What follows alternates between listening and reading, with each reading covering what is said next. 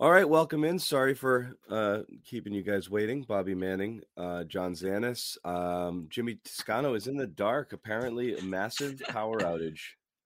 Massive, On just massive a power normal outage. day, huh? Yeah, in I guess it Charlestown. snowed the other day. Yeah, just lost it.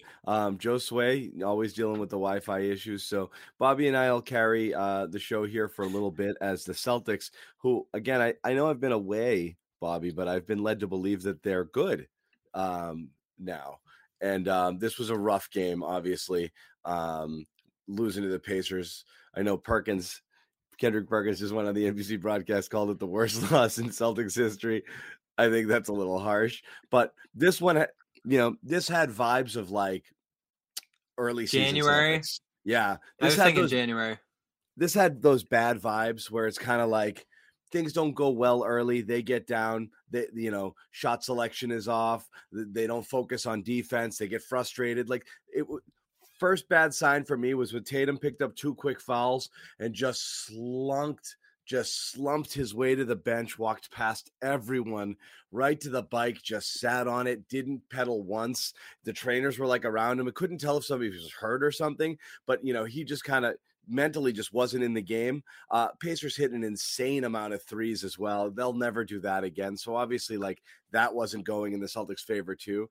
But beyond the threes, it just wasn't what we'd been seeing from this team in two facets. One, the defense, which was slow to rotate over. A lot of times they gave up a lot of easy buckets down low. Were missing assignments. How many like lobs were there? Geez, I mean they were all Halliburton over the hit them place. hard in the pick and roll for sure, and he was the best player out there today. Halliburton was the best player on the floor, and then the ridiculous amount of threes. Obviously, you're without Al tonight, and that kind of hurts. That ridiculous defensive rating that first unit has. But I mean, Al doesn't make up for the 21-point whooping they took tonight, and that's what it was. I mean, it was everything. It was the defense wasn't what it's been, and that offense that had been moving the ball so crisply, they just got stuck in hold the ball mode tonight. It just like I said, just flashbacks of like the flashback of like evil Celtics, which you hadn't seen in a while. Yeah, and Jimmy predicted you'd be back after the loss, so welcome. Yeah. Once the losing started again. I like the offense in this one. Defense obviously got lit up in a big way. And it goes back to my worry that you pull one cog out of that connected, lethal starting unit, and I'm not going to say it's all going to crumble apart, but they're not going to have that significant defensive advantage that they have when all five of those guys are in there. And Grant, I thought, had a really rough game on the defensive end, especially. The guys were able to go at him more. The combinations with Tice weren't great. I thought Tice was pretty rough in his spot minutes there. And Rob, huge third quarter there. Overall, very disruptive in that sequence, but he got caught up in some of those pick and roll sequences too that were just so well run by Halliburton there. So the shooting was off the charts. The Celtics offense, I thought They were hitting tough shots too, like weird runners off balance. Halliburton's yeah. hitting these scoops, like it was a mess. It was a mess. My biggest Like gripe though is yeah. that you come out in the fourth quarter and start launching threes on a night where you're 26, 27% from deep. That always concerns me. That's stuff we saw against Portland and that meltdown in January. Quite a few losses in January where they've started falling in love with the three during that month. Hasn't been a problem lately. Downhill action's been good. Passing's been excellent. I think they're 6th in assist rate this month. So on a little uncharacteristic ISO ball, Tatum step back three. Started Wasn't early. great in the fourth. Three or four of Jalen's first few shots, and Jalen actually, hit some of his shots, but they were forced. They were forced shots. They were ISO, heavily contested. 5, 6, 7 dribbles, holding the ball, just kind of out of that rhythm. They'd been passing so effectively, almost to the point of like almost overpassing, but it was working. They were passing up good shots to get great shots. They did it in spurts tonight, but as soon as things got bad, they kind of, they went back to that little ISO thing. It just didn't, it was off. The whole night was off. I mean, it's a second of a back-to-back, and the Pacers freaking hit everything. So it was just kind of a confluence of a series of events that trickled down. But, Tatum had a miserable game. This is as bad a game as he's had in a little while. Yeah, that sequence late in the second, it was like a 1 point game midway through the second. Then Brissett started piling on the threes there. I think he had 3 late in the second. You had the logo shot from Halliburton at that But spot. And then to open the third, they scored like 3 straight buckets. And that's essentially what pushed it to sure, 20. And they were but climbing uphill from that point on.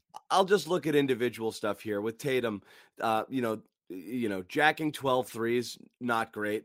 But when he was trying to get downhill, how many times did he get blocked at the rim? Quite a few times. Yeah, And I think that was in Isaiah his head. And Jackson. again, that was a byproduct of holding the ball and not attacking quickly and allowing the defense to set. A lot of time that he did get downhill, they knew he was coming because, again, it was that over-reliance on the ISO and just slowing things down in the half court instead of making those crisp passes and moving the ball around to get better shots and, to free yourself up. It wasn't happening at all here tonight. So, that was a rough one all game long. He didn't look like he was here to play at any point in the night.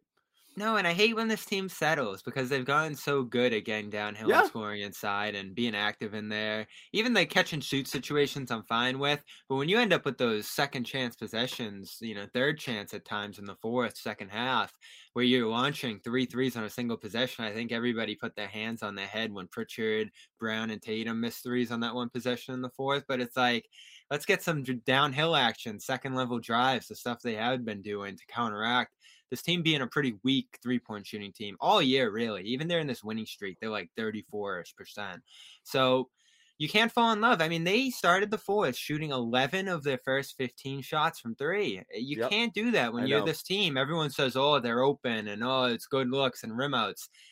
We know what this team is from three. Even if they're excellent looks, there still has to be sort of a downhill mentality just based off the fact that no one on this team all year, and Smart actually has been since January 1st. I saw today 40% from three, but for the most part, no one on this team has been a great shooter this year. Tatum and Brown among them, and they were rough again tonight in this And one. again, and again, we said Tatum got blocked a couple times around the rim. Pacers are without Miles Turner tonight. That's just got to be like a massive green light. You remember those back-to-back games? Was it Portland when they only had Nurkic in there, and then Charlotte, with no rim presence at all. And those were games where they kind of heavily settled on three. You've seen the blueprint. I mean, look, we'll toss one game. It's one game. They've got a blueprint of success, having won 10 of 12. They know what it takes. This wasn't the blueprint. It's frustrating to watch them revert to it, but it was a classic back-to-back sort of game. You settle for shots, you settle for jumpers. You hope they go in. When they don't, you get frustrated. You try to shoot your way out of the problem. And that's just what happened tonight. So you turn around, the Pacers hit freaking everything. So, you can easily toss this game, honestly, and not like read too much into it. It's just frustrating to see it. But again, there's a lot of factors in here. You're playing down the back-to-back, and the Pacers hit a crap ton of shots that they normally don't hit. This is crazy too. I'm looking at the shot charts from the fourth. The Celtics shot 2 of 4 around the restricted area. The Pacers shot 1, 2, 3, 4, 5, 6, 7, 8, 9 of 9 in the restricted area in that fourth. So that's quarter. The thing is, like, everyone was talking about, you're seeing a lot of reaction on Twitter, like, oh, this is an inordinate amount of threes. Celtics gave up a lot of easy buckets too. So transition, yeah, a lot of easy buckets too. It just was an uncharacteristic game. So whatever. Like I said, we can toss it, right? I mean, yeah. So the weird thing to me, you don't want to see them stack them. The slightly worrisome thing here is you're looking at 3 out of the last 4 games where you're not getting an A effort against subpar teams, So you've got 2 against Detroit where you play them at a standstill yesterday and you pull out the game in the fourth quarter. Great. You're supposed to have those games, but you lost the one going into the break and clearly a game that they just weren't into. And then this game would just look like they were just kind of going through the motions. So you don't want to see them reading their clippings, so to speak, and like getting, ahead of themselves with it. The blueprint is pretty freaking clear what it takes to win, and it's constant effort and energy. It's just not a team that can coast. It's not, No, I don't know. Was this a low energy? They got to kill. They have to be playing at a 10 all the time, and when they do, they're a really difficult team to play against. Was this a low energy game though?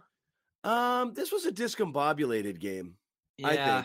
I think it showed some of the old I think habits. It was from from Tatum, it was pretty low energy game. I think again, They were pushing back. So I love the third quarter. yeah, If we're just gonna stick on the game a little longer here, the third they were super active. And my only problem with Rob, who I thought did a million different things there to get them back within 7 after trailing by 19, was just the tipping the ball around the basket, playing volleyball in there, because he had his hands on 2 firm yeah, putbacks there that would have that was made it, I'd say, frustrating. 5. But overall, he was great in that frame. And I think another super active game from him where his hands are just in everything. And there was one great possession where he was out on Halliburton, covering him on the perimeter. Halliburton didn't really want to shoot over him, and they end up going for 2 second-level drives in there. And Rob just repositioned himself in the lane so well and got that great block on Brogdon. Another weird moment in this one was Brown shoving Goga, which I actually thought he was going to get ejected after. That's usually an ejection, right? Getting up, shoving a guy. I know Goga didn't go flying. If he flew back and did like an Embiid, he probably would have gotten ejected, but they just come away with a technical there. But that to me could go either way. If he got ejected there, that would have been a horrible moment. If he didn't, of course he didn't there, you're probably going to have Nick and Max saying, oh, look at Brown. He finally got in a scuffle. And it's true. I think that was the first scuffle I've ever seen Brown in, at least in recent years. I like to see it, but why did he push Rob? I Who's didn't like that? that. When Rob was trying to hold him off, right before the camera cut away, he tossed Rob too. Oh, And I was I like, didn't see that hey, part of it. don't throw Rob. I was just frustrated. I think he just wanted to get his 2 cents in with the refs. But And Scal was on the broadcast thinking that Goga was going to be the one who really got penalized there because he yeah, had it the was hard like foul. I'm like, playing. What are we, 8 years old? There's no do-overs here. They didn't call the foul there. I mean, yeah. you know, that wasn't going to happen. I don't care. I don't mind seeing that. I like seeing them get a little bit spicy. I know you had Smart and Stewart get chippy the other day. You don't want to be a team that can be pushed around. So I don't mind them kind of hanging in there and standing their ground. So this is what we talked about after Detroit is obviously those 2 rough games against the Pistons. The formula for Detroit was get really physical, foul a ton, body guys in the lane, do all those things Stewart did. And that wasn't as much the game here, even though there was, I think, some big blocks around the basket by Jackson and Brissett and Brogdon and others. But it's still a little bit of what you talked about earlier in the show there. If you can really make it hard for the Celtics on the interior, they're such a bad shooting team that's kind of the way to start derailing their offense. And if they get really off kilter offensively, you start to see some defensive slippage too. And that was the formula for some bad collapses earlier in the year. So that is what's starting to rear its head a little bit here, which if we're looking ahead at the tough games later this week, that's some things that could persist a little bit if other teams like Memphis are able to cut off the interior for the Celtics there, and there's some frustrating calls. I guess the one thing I did like in that Detroit game is they got up from those frustrating calls and had a really good fourth quarter. Yeah. Searching here for some email topics. Nothing really here other than, not the best effort. But trying to see if there's anything justifying the Al thing. It was basically a maintenance game. Al was a break glass in case of emergency situation tonight, but he was never. I thought it was weird they didn't use him at all, especially after they announced it was going to be like a minimum minutes game. They just ended up putting him on ice, which is fine, I guess, if they feel like that's what he needed.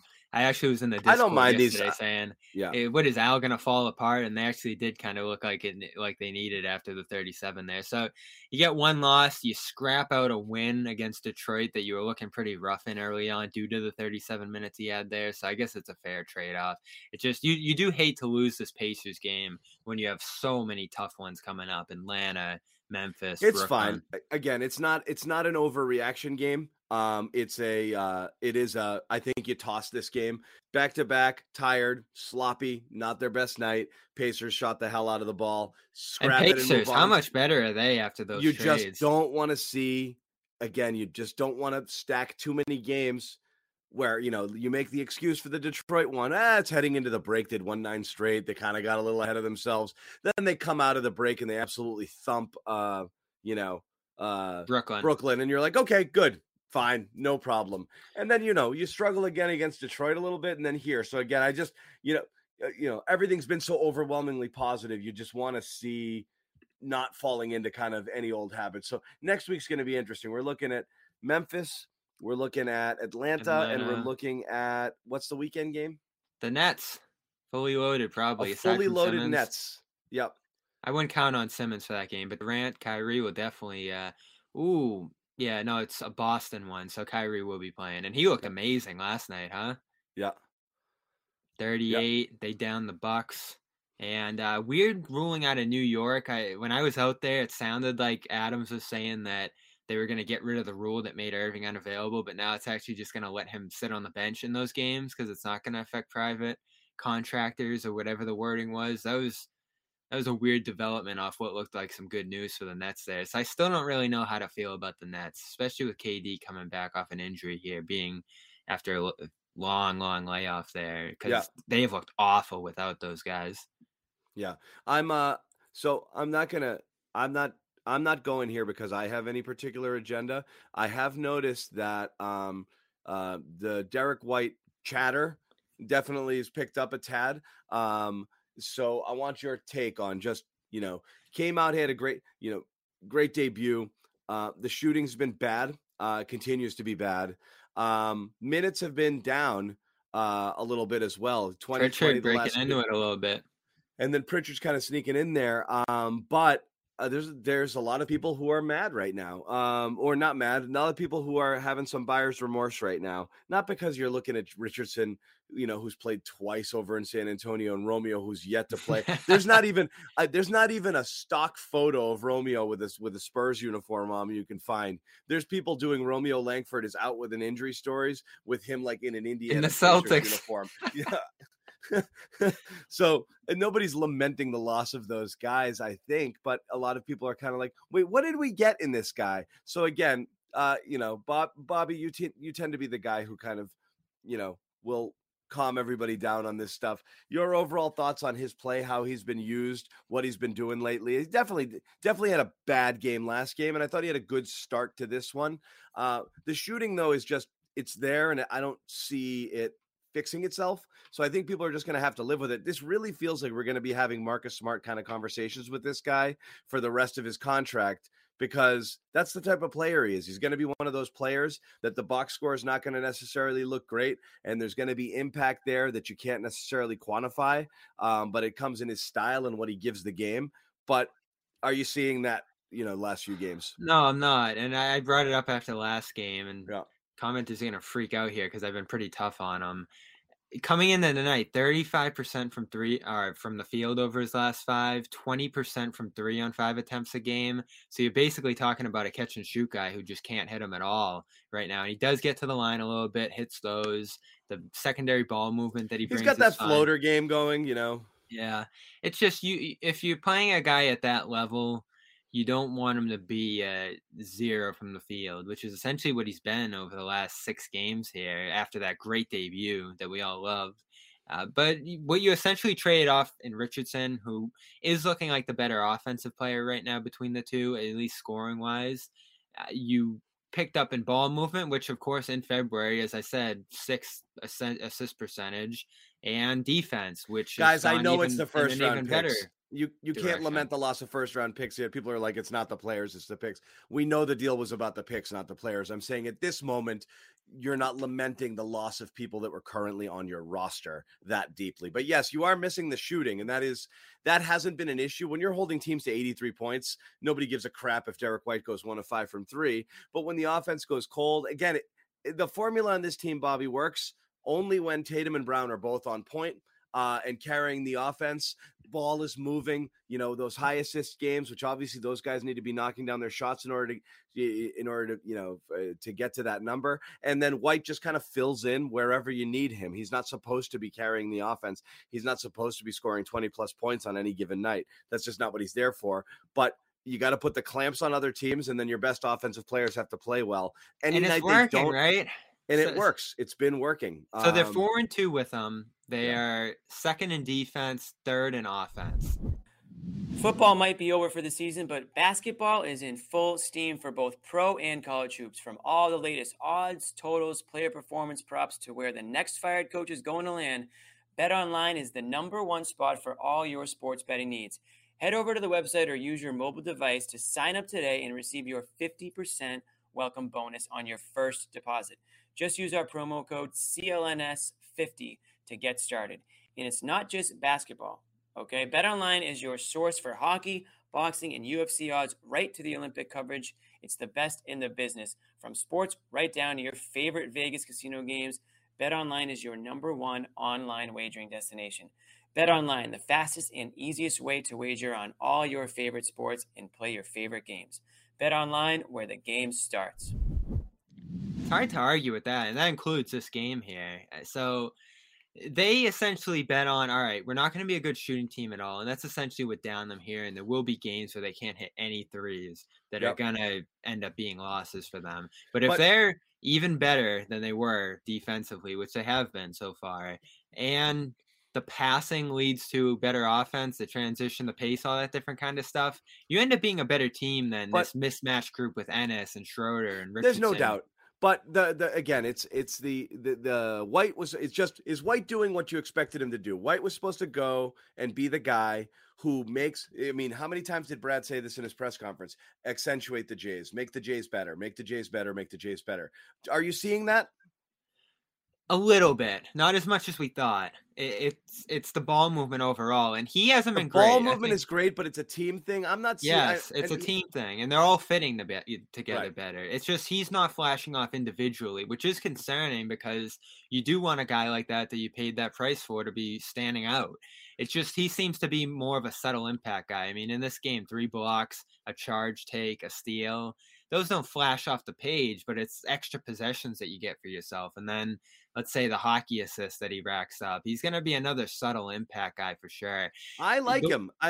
Like I said, it's a matter of impact. Yeah, I think people are expecting not necessarily him to come and do stuff he's not supposed to do, but we're looking for a little bit higher level of playmaking, him to be a bit more of a floor general when he's out there with the ball, and the defense has certainly been there, and that's fine. But like I said, it just feels like Marcus Light, right now, which again is fine. But I mean, you're talking about Marcus Smart, who's a guy people were ready to ship out of town in order to get something that kind of bolsters the offense here. And this was the fear is like, oh, it's a redundancy. But the first few games, everything fit, and it was okay. This was a great complementary piece. So again, it's going to take a lot longer than a 6-game snapshot to really get a sense of the fit here. I like the player overall. I just don't know if we should be expecting more than what we're seeing. It's been mildly disappointing, I'll say. He stepped into the starting lineup on the night Smart was out, and they lost to Detroit. So that's as big of a sign as any that he's not necessarily a guy that can step right into that spot and perform when you can't beat the worst team in the NBA on your spot start night there. I know Rob was out as well, so they were down a number of guys in that game. But overall, you're looking at a guy who can't finish the catch and shoot threes opportunity right now. We thought it would go up.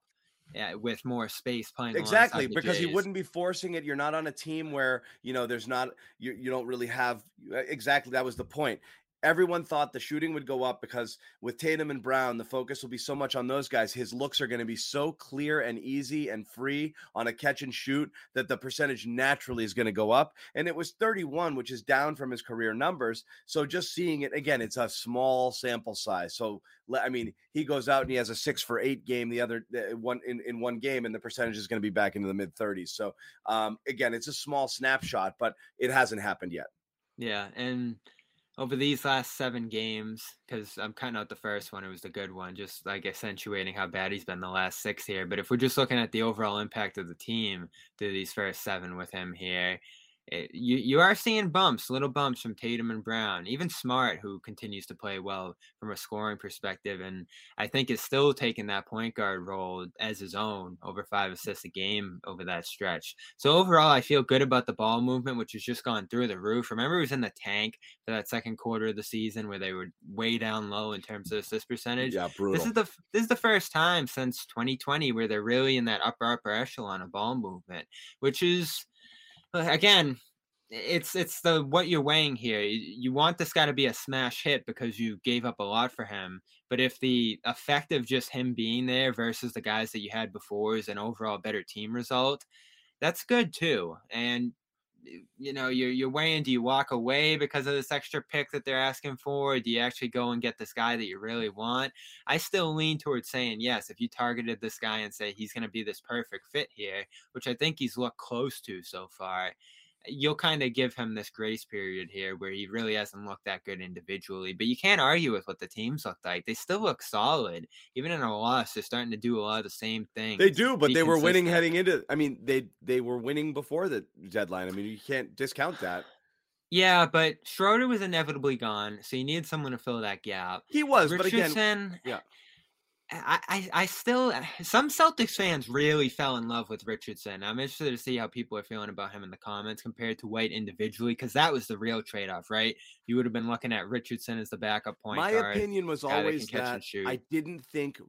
I didn't think White over Richardson made you measurably better, and then you gave up the firsts. I didn't think he was like today on the court. I didn't know Richardson also fit with what they were doing defensively. He's not the elite defender that White is, but he was a better shooter and probably a better offensive player. He doesn't move the ball as well as White. There was a trade. I'm just saying, if you were to rate the Celtics on a scale of 1 to 100 and they were playing at like a 90 prior to the trade, I don't know that White put you more than 90.5, like versus Richardson. Like, I don't know how huge a gap it was going to be if they played the rest of the season out with what they had.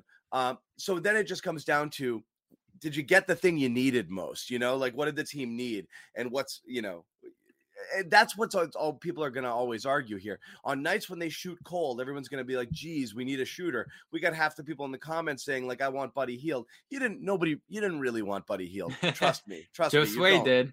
Some people do. But I mean, when you have Buddy Hield out there and then he can't guard a freaking person, and then, whatever, he has one of his cold nights, you're like, oh my God, why did we grab this guy? But again, I thought Richardson was playing fine. I wasn't in love with him by any means. To justify the trade and the price, you need White to immediately make a large impact and then sustain it throughout. And he has at times. I want to see more. That's all. Yeah, that debut was really exciting if that's the peak value that you can bring there, because he was amazing in that game, especially coming right out and doing the things he did on both ends there. It's going to be interesting to see how his role evolves, because he still doesn't really seem to know what he's doing and what his job is night in, night out. I'm sure Ime's still trying to figure that out too. He's just kind of a guy who he's just playing the ball with. makes a quick decision, and that's it. Yeah, let's talk about one of our sponsors here, Coda.io, new kind of productivity doc that brings data and teams together, comes with a set of building blocks anyone can combine to create a doc as powerful as an app. For years, our teams have been split across documents, spreadsheets, and apps, and Coda brings it all together, okay? Everything is synced, everything. We needed this. You need it. You got to bring it together, okay? Make an update in a table that automatically shows up everywhere. No more relying copy and paste to keep linchpin projects current. Your team can operate on the same information and collaborate the way we all want to, quickly and efficiently. So basically, it's everything that you do at your company that makes it difficult, where you have to go a million different places to find, where did I write that thing down, and what was that thing we needed to do? Coda brings it together. It's endlessly customizable and connected. There's templates for anything you need. So again, Coda, you can solve for just about anything. Go to Coda, CODA.io to get started for free. That's Coda.io/garden, Coda.io/garden. Go check it out. Get started for free. See what all the fuss is about. Also want to let everybody know we're doing the Discord thing, hanging out on Discord, chatting. We're going to have some planned chats coming up later this week. I know these guys jumped on and did a little live chat the other day, Joe Sway and Jimmy. But it's open. People are on there right now chatting it up. So come join our Discord server, clnsmedia.com/Discord, clnsmedia.com/Discord. There's some terrific Celtics chat going on there, basically 24 hours a day. Back to the game, Bobby. Grant, okay. This was so funny. At first, when the news came through, Ime was we weren't sure what he was doing with Al, right? It wasn't entirely clear. No. The pregame was Al wasn't starting. He was going to rest, so to speak. And so they were managing minutes. But as it turns out, really the plan was he was break glass in case of emergency. and was on like kind of like load management, sort of, so to speak. And really, I don't think the intention was to play him at all. I think he was there in case somebody got hurt or something. Yeah. So he wasn't planning on playing. So it's so funny that like we've spent the last year and a half just bashing double big. Then this double big lineup with Horford out there goes on this ridiculous stretch with this lockdown defense. It's the best unit in basketball. The starting five numbers are just off the charts. What happened today? People were tweeting literally the historic nature of the Celtics numbers right now and the stretch that they're on, particularly with the starting five. Yeah. It's legit off the charts. But before that, we were all clamoring for split the bigs and start Grant because you need more shooting. So tonight, strangely, you kind of get your wish, and seeing Grant out there with the starting lineup, I was hoping Horford actually would play with the bench so we could see what that balance would look like. But Al didn't play at all, and Grant was friggin' brutal. Yeah, and it's interesting how Horford has kind of become critical to all of this. Critical to the D because it unlocks Rob's. It makes Rob the best version of himself. You know, Yeah. The whole key to that defense has been Al kind of mucking it up with the big and letting Rob roam free off of the non-shooting wing, or whatever, and just being able to be everywhere and wreak havoc and, just cover the floor and his wingspan and help side block shots. And you can't do that. And Rob got stuck in a traditional big sort of role today. And he was floating a little bit. He got beat at times. They got beat a bunch where he overextended on the shooter and there was nobody to defend the paint. There was a bunch of alley-oops there. They got worked on the pick and roll a few times. Like, Rob did not have his best game defensively because I think he'd been so used to just being this kind of free safety of late. And he didn't really have that luxury. Everything's on a string here. Yeah, I don't feel good about this team at all if they lose any individual player. Yeah. They got that miraculous win in Philadelphia without Rob. I'm still pretty stunned at how it came together that day. But that's another example of how Al's the rock on defense. Yes. And he's this great outlet passer too, who can really get the offense going off those stops in transition. His rebounding's been outstanding this year. We kind of looked at Horford as, all right, there's some upside here, better than Kemba. Maybe you figure out how to move off that contract in a year or use some salary matching and stuff. All of a sudden, he looks like this maybe overpaid $27 million guy who is still a perfect fit here and has become central to the game plan, to the point where you ask, do they bring him back at that figure next year just because of how important he's looking here in this whole thing, even with a shaky offensive game, scoring game in particular this year. But he's so in tune with everything. He's a connector. Obviously, he's a big-time communicator. There was a point in this game where I certainly looked at, could you throw him in the second half and try to get a big boost here and maybe plays like 15, 20 minutes on the way to a win. They're going to need quite a bit of him down the stretch, though. So you understand why they're saving him here. They don't want him to fall apart. Or it's a night against a back-to-back against the Pacers that's down multiple players. This felt like one you could get away with, taking out. I understand it. Seemingly your least important member of your starting five. And now that you have Tice there too, you feel okay in that backup big role. Yeah. Tice didn't have a great game too. Holy wow. They did double big with Tice and Rob, and it was horrible. That's where O'Shea started hitting all those threes because they had Rob on the weak side there. Tice was all over the place too. Yeah. Yeah. So there's not much interchangeability on this team for sure. Neesmith still hasn't carved out a role at all. Pritchard's digging his way there, which is good. Ime talked pregame about how they want to have him in position to be a regular contributor here, and he's certainly getting more and more opportunities to do so. The shooting looks good for him. The other stuff, they'll have to figure it out.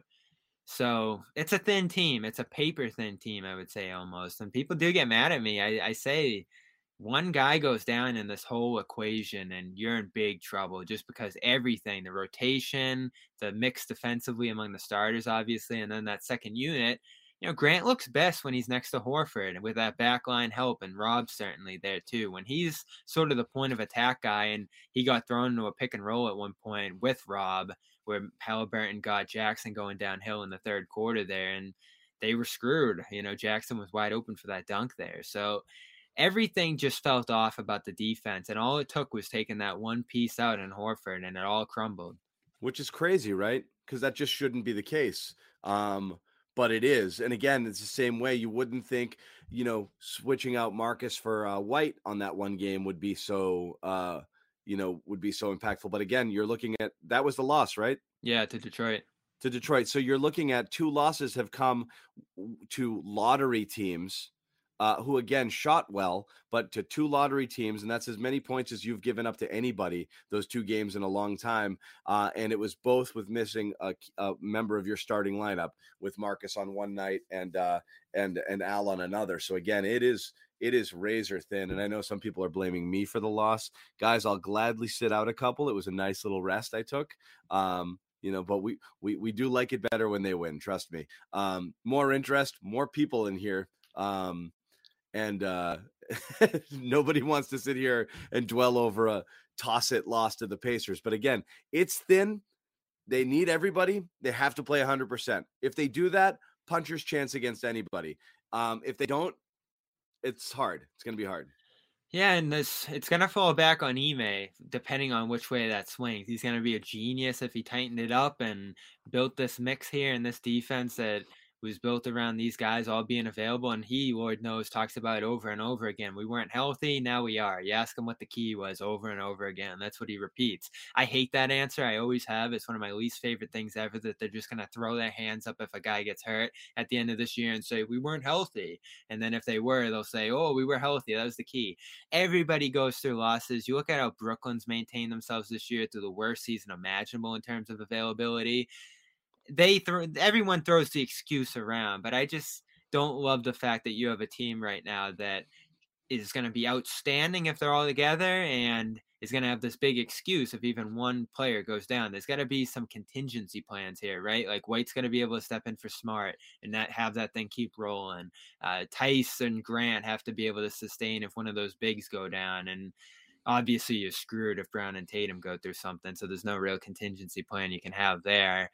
But the super thin team where Pritchard doesn't have a role at all, you've harped on Nesmith all year, John, and now more than ever seems to be a time to at least try to mix him in and figure out something for him to get involved That's over. The thing is, you should because none of these guys are ready. If they have to step up, none of them are ready. You have to do it on the nights where you're fully loaded, not on the nights that you're light, because when you're putting them in positions where they have actual responsibilities, and that trickle down, off of missing somebody key and people playing out of rotation and with different units in different places, what are you going to do? You're going to stick Nesmith in there with White and Tice and be like, go get him. Like, it's just not going to happen. This goes back to last year. The only way you were going to get these guys to be useful is to use them. Thankfully, that's not the case with Pritchard, who is basically, found a little bit of his range here, and which you have to still feel good about these. Like, let's just focus on Nesmith, because obviously they're trying to integrate Pritchard. If Ime thinks Nesmith stinks and has no use and there's no way to even try to integrate him in anything, why didn't you get rid of him at the deadline?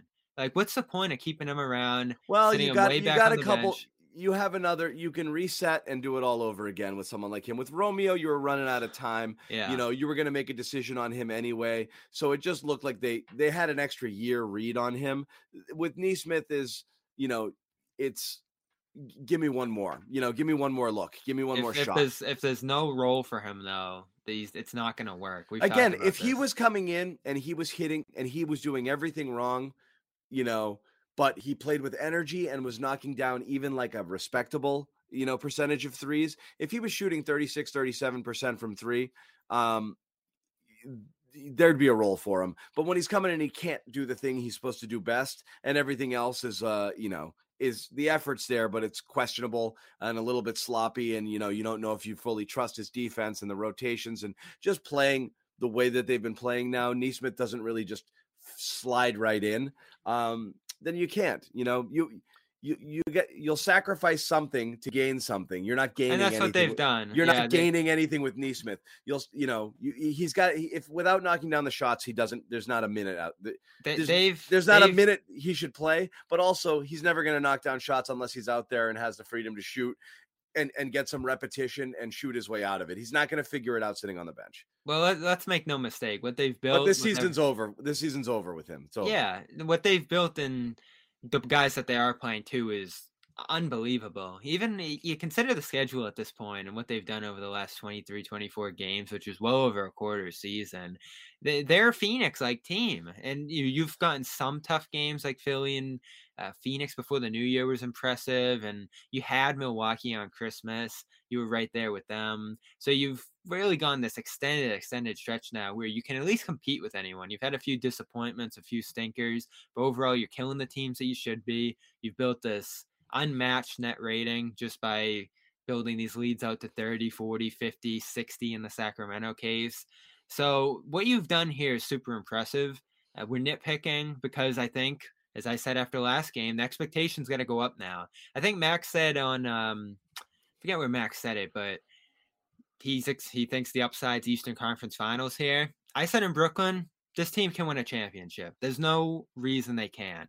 And the group and what they've done when they're fully healthy have proven, I think, at this point, and there's still some tests to come, that they're that good. They're unsolvable defensively, and they can turn in other things offensively. I can't get there. It's fair to have expectations at this point. I can't get there only because I think it's one of those things where everything has to be perfect. There's no runaway teams in the Eastern Conference right now, but that's because so many of them have been playing kind of just incomplete for so long. Chicago, who's still near atop the conference, had played a ton of games without Levine and without Caruso and some other key players. Obviously, Philly hasn't been whole all year. The Nets haven't been whole all year.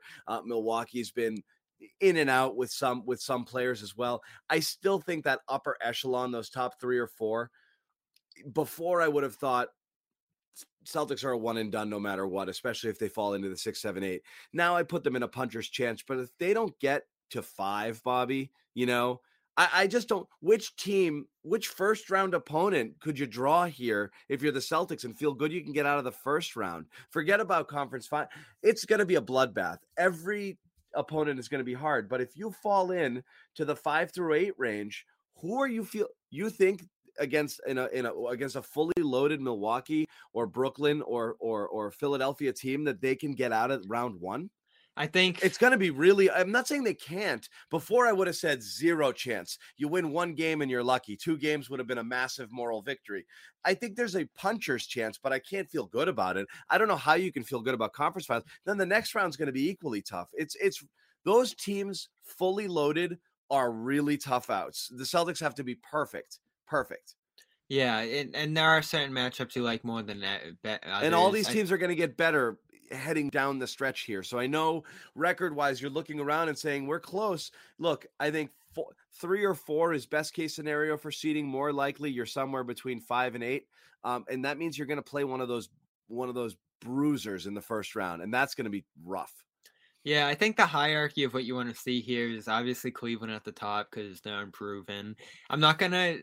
But Cleveland's falling.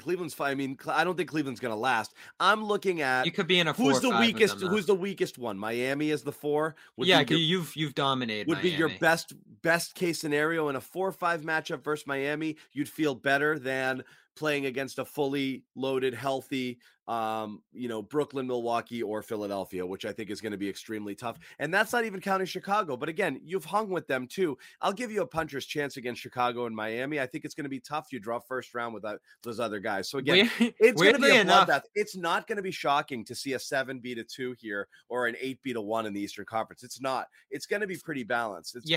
You're hanging your hat on defense, so you want to think about how your defense matches up with certain teams. And the 2 guys that you really actually don't want to see here, I think, are Kevin Durant, of course, who they'll see on Sunday, who I think can rip up. Who nobody can defend, so it doesn't matter how you're playing defense, right? And DeMar DeRozan, who at times this year has ripped up the Celtics for some massive games when he's run into them. So these are 2 guys that can get their shots off in isolation and score at will, even against a variety of tough Celtics defenders here.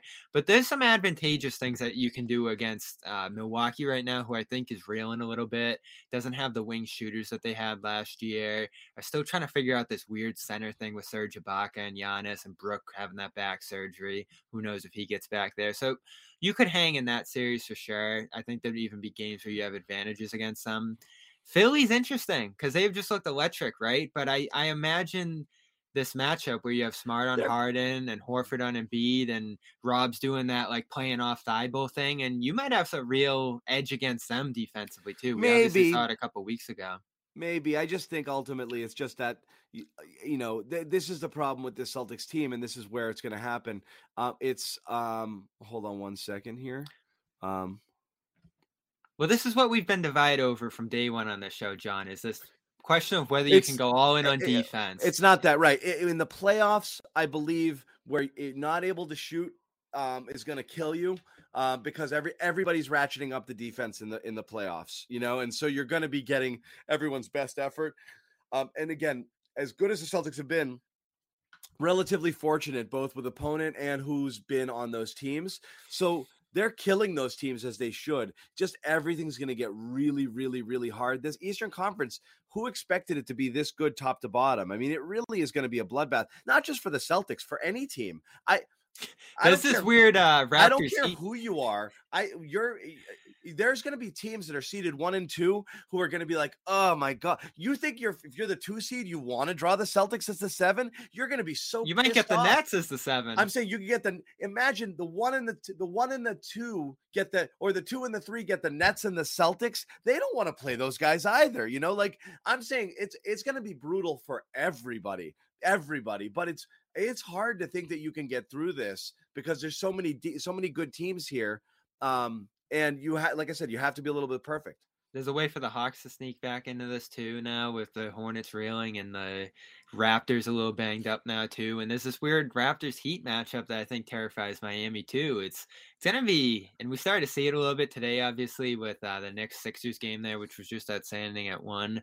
It's going to be this crazy stretch run in the East where contenders are playing each other a lot. There's a lot of jockeying for seeds here. And the good thing now is that earlier in the year, we were talking about this team maybe not making the playoffs at all and losing in the play-in. And now you're in the same conversation as pretty much every team right now. Now, Philadelphia, I'm getting to the point where I believe in that mix enough to think that they could start to separate themselves the talent, here in a pretty man, dramatic the best way. Players, you're going to play teams out there.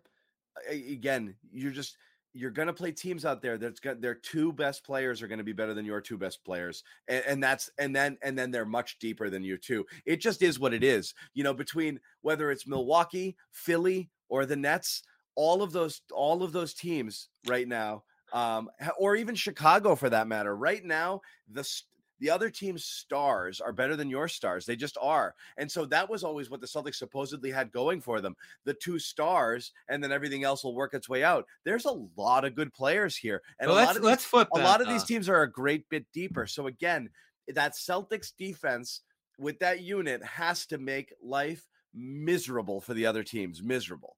And so what's been your takeaway? We're like a month and a half into this dominant stretch now. And I wrote about it in Brooklyn because I think even people around the league are starting to notice now that they're doing this thing with Rob off the ball that you really can't solve right now. Unless you have like 5 out and you can shoot over Rob with your 5th guy there. And that's essentially what the Pacers did today with Brissett.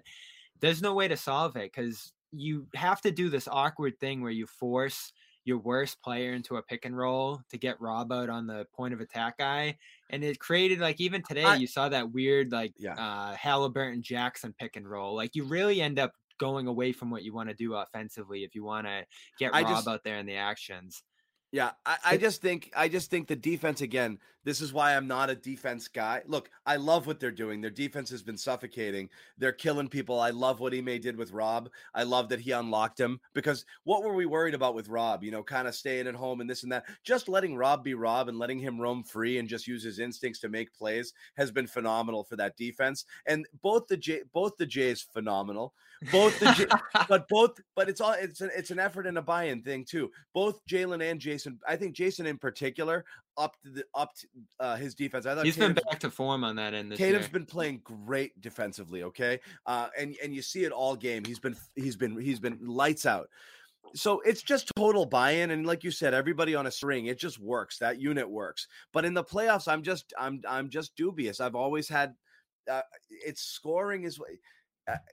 It's just everybody plays defense in the playoffs, so you got to be able to score. There's going to be games where the defense plays fairly well, and the Celtics only put up 98 points in the playoffs because they just go ice cold because it's just not a team that can fill it up. And there's going to be the pressure. Every playoff game is like a fourth quarter because it's intense start to finish, which means more ISO and more things and more forcing and more stuff. Like, are they going to be able to play this brand of basketball for 4 quarters in the playoffs, unselfish, swinging the ball, this high energy and effort and intensity on both sides, knowing that the other team's going to match it and still be able to come out? I think they're croaking bad teams right now, which is awesome. And they've got a couple good wins under their belt. But again, I really need to see what it's going to look like in the playoffs against a team that's giving it right back to them, that has all of their best players there as well. Yeah, I'm buying into it, and it does level out, as Just you said. not enough scorers on that first unit, man. I mean, there's and again, you cannot withstand one game where, did I just blink out? You cannot in the playoffs, you can't withstand 1 or 2 games where Tatum and or Brown goes cold. No, you can, and they got to be better. I still haven't loved the way that they've played over the last month and a half as scorers, being efficient. Now, Brown, I actually like a little bit more than others have, just because of the fact that I think he's pressing the issues so much. He was aggressive.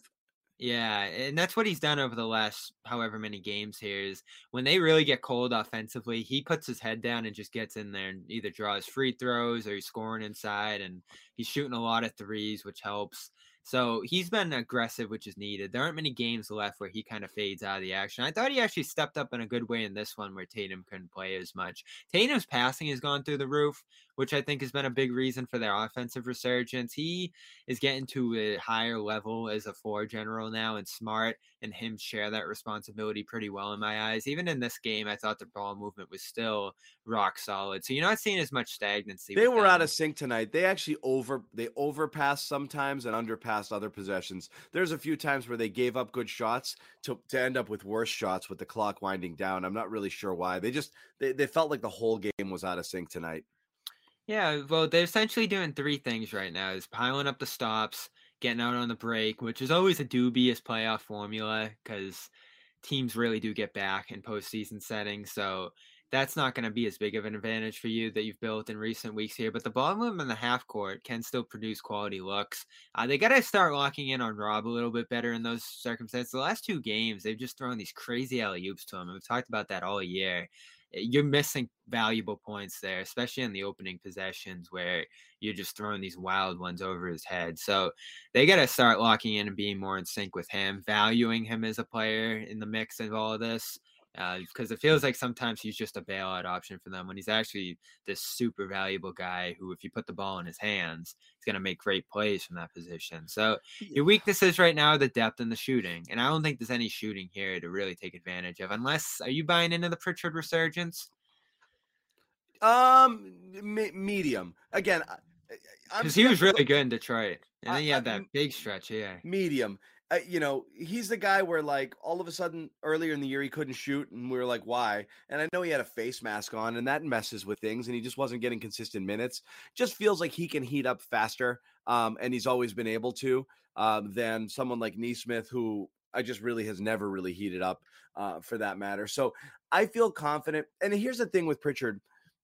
I know he's small, and that's always going to be a problem defensively. He keeps guys in front of him. Yeah, I'm not super worried about him, honestly. Like, yeah, he's not going to be a lockdown guy, but he doesn't kill you defensively. He can be picked on certain times with certain lineups, and people can hunt for him, but he does a really good job keeping people in front of him and doing his best on defense. He's a ball mover too. Like, he's not a creator, but he just keeps the ball popping. He pushes the ball up the floor. There's a lot of things Ime wants. And the fact that he'll shoot, that's fine. I like him off the ball. I don't think, like I said, I've always thought he's not quick enough to be able to turn the corner on guys. I think people catch up to him pretty quickly.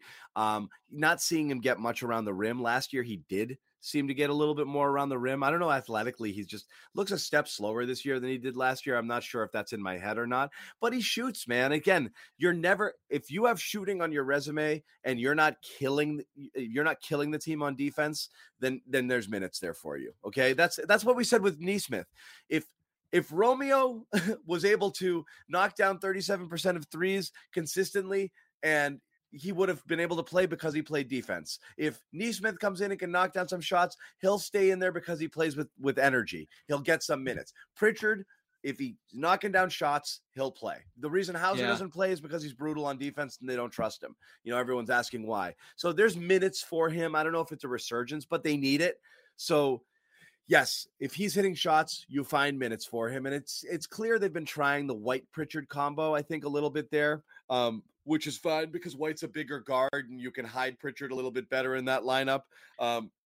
So that's White been can run the offense better, and White too. can run the offense. So it looks like they've been trying that combo. I'm not sure. I didn't catch enough of last game to see where he was getting most of his action. It was like the expense of White, not necessarily alongside him as much. Smart was in a lot of foul trouble. Yeah. So he ended up picking up the extra minutes there. There was some expensive White, too, because White wasn't great in the game. White wasn't but great. He ended up 20. closing. Yeah. And he ended up hitting a couple of big shots late, got 6 assists. So that was Pritchard's best game, right up there with the one against Philly and the one against Portland. So he ended up putting one into his big 3 there, which is important. And he's starting to turn a corner. I feel like he's gotten frustrated. You've seen a lot of like weird interactions between him and Ime where he's just been super grumpy and Ime's digging into him a lot. I think it's been a tough year for Pritchard. And Brown talked about this after last game. The frustration that Pritchard's had because he played a ton last year. He obviously had a ton of room to operate with Kemba being out and Smart having that long layoff injury-wise. So he was involved in everything. And I think Brad liked him a lot too, more than Ime has. And he's had to get used to this role where he comes in and plays 10 minutes and he has to maximize a couple different shots, be active for that stretch, not get killed defensively. And it's been uneven from him. And I think that's kind of this epiphany he's having in year 2 that you're a role player. And so you got to fill a role here. It's not going to be your show at the point guard. And you have to kind of get in where you fit in. Because this guy's obviously been amazing, whether it's on the rec court, Summer League, Oregon, he was the star. This guy's been the star of every team he's been on his whole life. And even first year in the NBA, he had a pretty massive stage. So now he's got to get into this very, very small role where he can come in and hit a couple shots and string out some possessions. I thought he did that again here today. Those 2 threes that gave them the lead were huge moments. And him making quick decisions off the dribble there and getting into his setback. He's just got to, it's a matter of, what the expectation is. When he's out there, he's just your 9th man, 8th, 9th man. And that's the kind of like, but when he's out there, he's going to get. When he's out there, the only way he's going to be effective is he has to play like it doesn't matter whether Tatum or Brown or whoever's on the floor. If there's daylight and the ball's in your hands, shoot it. That's the type of player he is.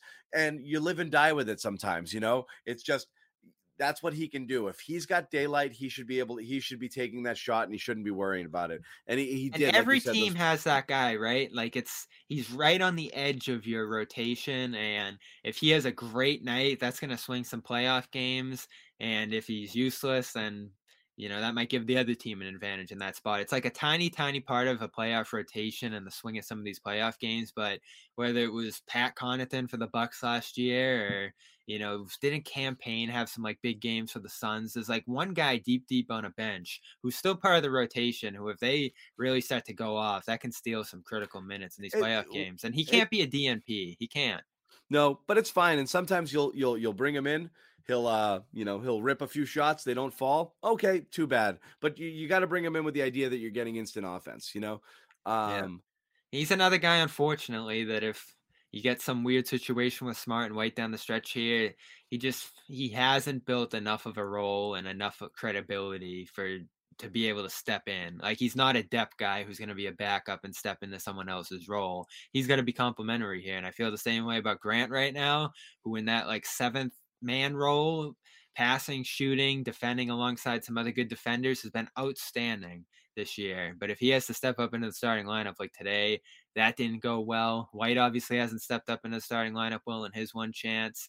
So, and Tice too, who is a DNP the last couple of games, which I know drove some people crazy, but it's essentially what he's doing here. Like, he'll fill in if he needs to. He's probably not going to play in playoff games. Yeah. So you're just paper thin right now. You got to hope everybody's there by the end, and you're going to have a shot if they are. And we'll probably be talking about a disappointing season if they're not. Yeah, exactly. All right. So again, we're going to toss it. It's one game. It's done. It's over. They lose. Ugly game, as bad as we've seen from the Celtics in a long, long time. So throw it out. It's an interesting week here with 3 home games: Hawks, Grizzlies, and Nets. Nets. All national TV games. TNT, ABC. This is an awesome week. It's fun. It's fun teams to watch. Star power coming into the Garden should be a lot of, a lot of good juice here. Celtics again are healthy. Should have everybody. I want your thoughts on this before we go, though. Yeah. Simmons still on ice in Brooklyn. Is this a back issue now? Yeah, I don't know. I mean, I'm not gonna. I'm not going to comment on anything on Simmons, whether it's mental health, physical health, all of that stuff. I can't figure out what's going on with that guy. I don't know what he's done. I don't know what he did in the offseason. I don't know if he's worked out. I don't know if he's done anything. I don't know how serious he is about basketball. I don't know if he even thought he was going to play this year. He might have been caught off guard a week prior when they're like, we might trade you. And he was like, really? And he was like, crap. And just wasn't, so this is a guy who might have taken the last year off from everything and is now trying to get into NBA shape and play in a game. So I'm not stunned. Again, I don't know what he's been doing behind the scenes. It just doesn't feel like he's been taking anything seriously.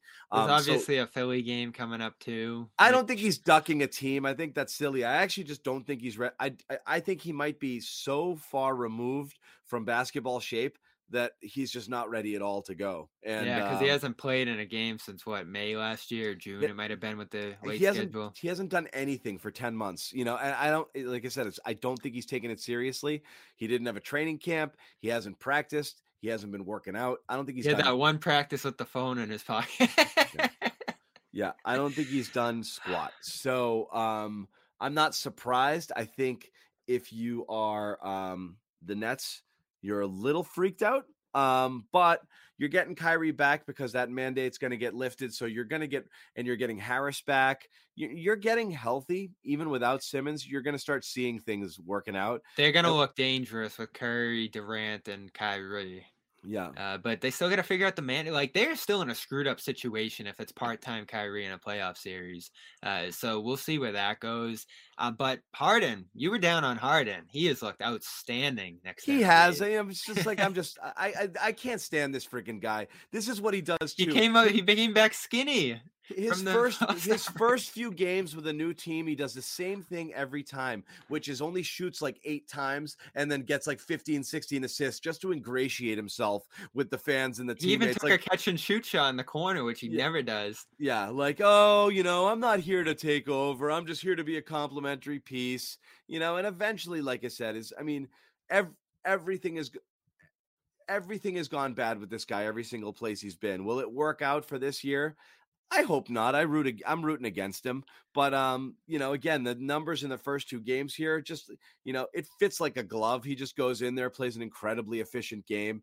I want that series triple-double with 5 steals tonight, 29 points, or in that early game against the Knicks. That being said, I watched a good bit of that game. I mean, despite the fact that you did have Embiid and Harden playing together, Maxey played a really good game there. Harris again was his regular invisible self, but I mean they've got a pretty pretty fully loaded team there, taking on the Knicks, who are freaking horrible. And that game was like a 1-point game, and then the Knicks just completely shut down. But that was like 107, 105, and then bang, that would then just put as well as those guys were playing, they weren't blowing out the Knicks for most of that game. It was so this is the thing about competitive game until about 4 minutes left in the fourth quarter. I want to see them. I do, because not only will it be fun in a battle and you get those personalities, but they were running that pick and roll a lot. And Embiid said it in the first thing. So the first question he was asked about him and Harden playing in the pick and roll here is like, what are your impressions? He just goes, unstoppable. He's like, we're unstoppable. He did like the water bottle thing. They're a goofy duo for sure. Yeah. But they get this crazy big 3, and Maxey's gonna go off the rest of the way, seeing how open he is. But then you go down to, as you said, Harris is always invisible, even though I think he's looked a little more open and active the last few games. But then it's like Thibault, who doesn't do anything on offense. Korkmaz and Green, who haven't had good years at all. And then they replaced Drummond, who's having a good season, with Paul Millsap, who hasn't really played all year and doesn't look too good either. So they're pretty thin in their own right at this point, losing Curry and losing Drummond, not getting anything really in the buyout market or anything aside from all that at the deadline. It's going to be those 3 guys doing everything, it looks like. So bring it on. I want to see it. I want to see Philly, Boston, back and forth, 2 fan bases. They've obviously played a bunch of series in recent years. I'm rooting for that. Obviously, round 2 would be better than going through that round 1. The foul thing is real. It's going to be absolutely infuriating for whoever has to Dude, watch the 36 free throws. 27 free throws. I saw an incredible stat recently, if I can pull it up. They had 25 in the first half of that Minnesota game. Yeah. The team, that is. Yeah. That's going to be real, and that's going to be hard to watch on the other side. Oh, okay. Here was a stat, I haven't vetted it yet, but it's gotten a lot of love on Twitter. LeBron has attempted 70 more shots at the rim than Embiid and has gotten 320 fewer free throw attempts. Free throw attempts this year. Yeah, the amount of Embiid, the calls this guy gets, it is insane. I mean, You've never liked that. I can't stand it. He just throws his body into people and the whistle blows. He and Harden are like a match made in heaven with that and he style. gets that stuff away from the basket too. Like, guys, he's a big guy who bangs everybody. You've got to allow a certain amount of contact. You know, they call everything. And normally down low is where you let things go. You know, you call ticky-tack stuff on the perimeter. All he does is bump a guy and the whistle blows every freaking time. Arm stuff, rip throughs. It's his style. Oh, it's unreal. 27 free throw attempts. You got to be kidding me. So that's frustrating. Alter the game. Yeah. Those and Harden's back to those free throw numbers from earlier in his career. I know they kind of locked in on him earlier in the year. Well, they've let their foot off their brake in terms of slowing him down. We said it when the trade was made. It's bad for the Celtics. It's bad because no matter what, Philly's better because you basically just traded Harden for Curry because Simmons wasn't playing. So yes, you're better. No question about it. And they were playing well before that. And they just traded Harden. They traded Curry for Harden. And the Nets are better because they weren't getting max out of Harden. He took his ball and went home. He was pouting. The whole season. We've been talking all year what's wrong with this guy. Apparently he hated it there the whole time. There's no other explanation. He just decided I don't want to be here. So he just gave a half-ass effort all year long. Looked slow, wasn't trying on defense, wasn't doing anything. Talk about another fun storyline in the East. Kyrie kind of throwing some and then shade Kyrie, at him these after guys the last game. These teams suck. So again, this is reason enough to like the Celtics because they're more of a ham and egger sort of team. Because they play hard and they're going to draw. And this is what I love. Like, I love defense, John, and they've gone all in on it. They've mastered it. They found this kind of cheat code and how you can play defense off of. I just don't buy it's going to work in the playoffs. That's my thing. You love Rob. You are the biggest fan of Rob. You have to believe in how he can alter a game defensely because we have seen him shut down Zion and all these other guys, and he's in this we saw it against the Nets last year, Bobby. That team, Celtics were horribly undermanned there. They were down everybody. No Jalen, and he's out there blocking 9 shots, guarding Harden on the perimeter, blocking a 3. He was unreal. I love Rob too, and I love what he's doing here. I think Rob also affects the offense in a lot of good ways. It's just. I just do have enough faith in them to be able to maintain what they're doing, stay the course on offense, continue to work the ball, pass the ball, play a team-oriented, and unlock Jalen and Jason to be the best version of themselves? Or are we going to get back into just straight-up iso ball against teams that are focused on stopping 2 players because they don't give a crap about anybody else on the court because none of them can score? And when you see these ugly offensive games, you just remember that, like, oh, yeah, this team doesn't have a lot of shooters. And I wish they had a shooter. Did we talk about the 2 names they brought in? Kalon Martin and Malik Fitz. That's probably not going to solve the shooting issue. I hope, but they have 2 days now to actually bring in a guy that can play in the playoffs. You hope the last 2 guys on the roster aren't Martin and Fitz, 2 G League guys, essentially. If someone can break free here that can maybe have a prayer of helping you as a shooter in the mix, but it's probably going to have to be Pritchard or Neesmith, and no one's really saving you at the bottom end. Dragic, by the way, joining the Nets. That was a big plus for them as well. Right. He looked good in his debut yesterday. So it's going to be really fun. We're on this mad dash now to the finish line. I think there's 20 games left. So Let's see where it goes. Yeah. Let's see where it goes. We're going to wrap it. Jimmy is upset he couldn't make it. He was ready to go, lost his power. Josue. He's got his phone. He'll hop in the Discord. Josue, it must have been love, I think, for Josue. No explanation, but we'll let the guy slide. Thanks to everybody who carried the load while I was trying not to kill myself skiing last week. I did make it back in one piece, so that's good. That's all I can hope for. That's a win for me, Bobby. When I don't badly hurt myself. Absolutely. And I'll be back in the rec league on Wednesday, so I'll have the stat sheet again for us. I didn't want to show the first one, but hopefully this game goes better and we'll have a good stat sheet to put on the air here. Yeah, once again, want to let people at home know all about Coda. We are all about the Coda. New kind of productivity doc, brings with it data. Brings all of your data together and your teams together, a set of building blocks anyone can combine to create a doc as powerful as an app. For years, our teams have been split across documents, spreadsheets, and apps, and Coda.io brings it all back together. So again, all you need to do here is go to coda.io/garden and you can get started for free.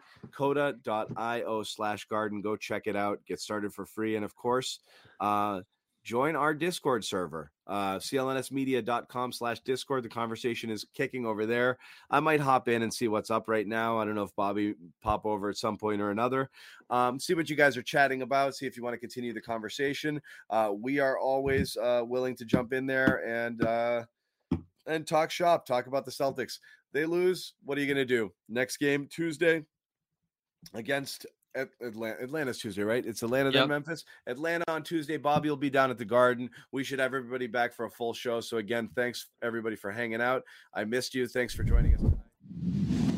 With the Lucky Land Slots, you can get lucky just about anywhere. This is your captain speaking. We've got clear runway and the weather's fine, but we're just going to circle up here a while and get lucky. No, nothing like that. It's just these cash prizes add up quick. So I suggest you sit back, keep your tray table upright, and start getting lucky. Play for free at LuckyLandSlots.com. Are you feeling lucky? No purchase necessary. Void where prohibited by law. 18+ terms and conditions apply. See website for details.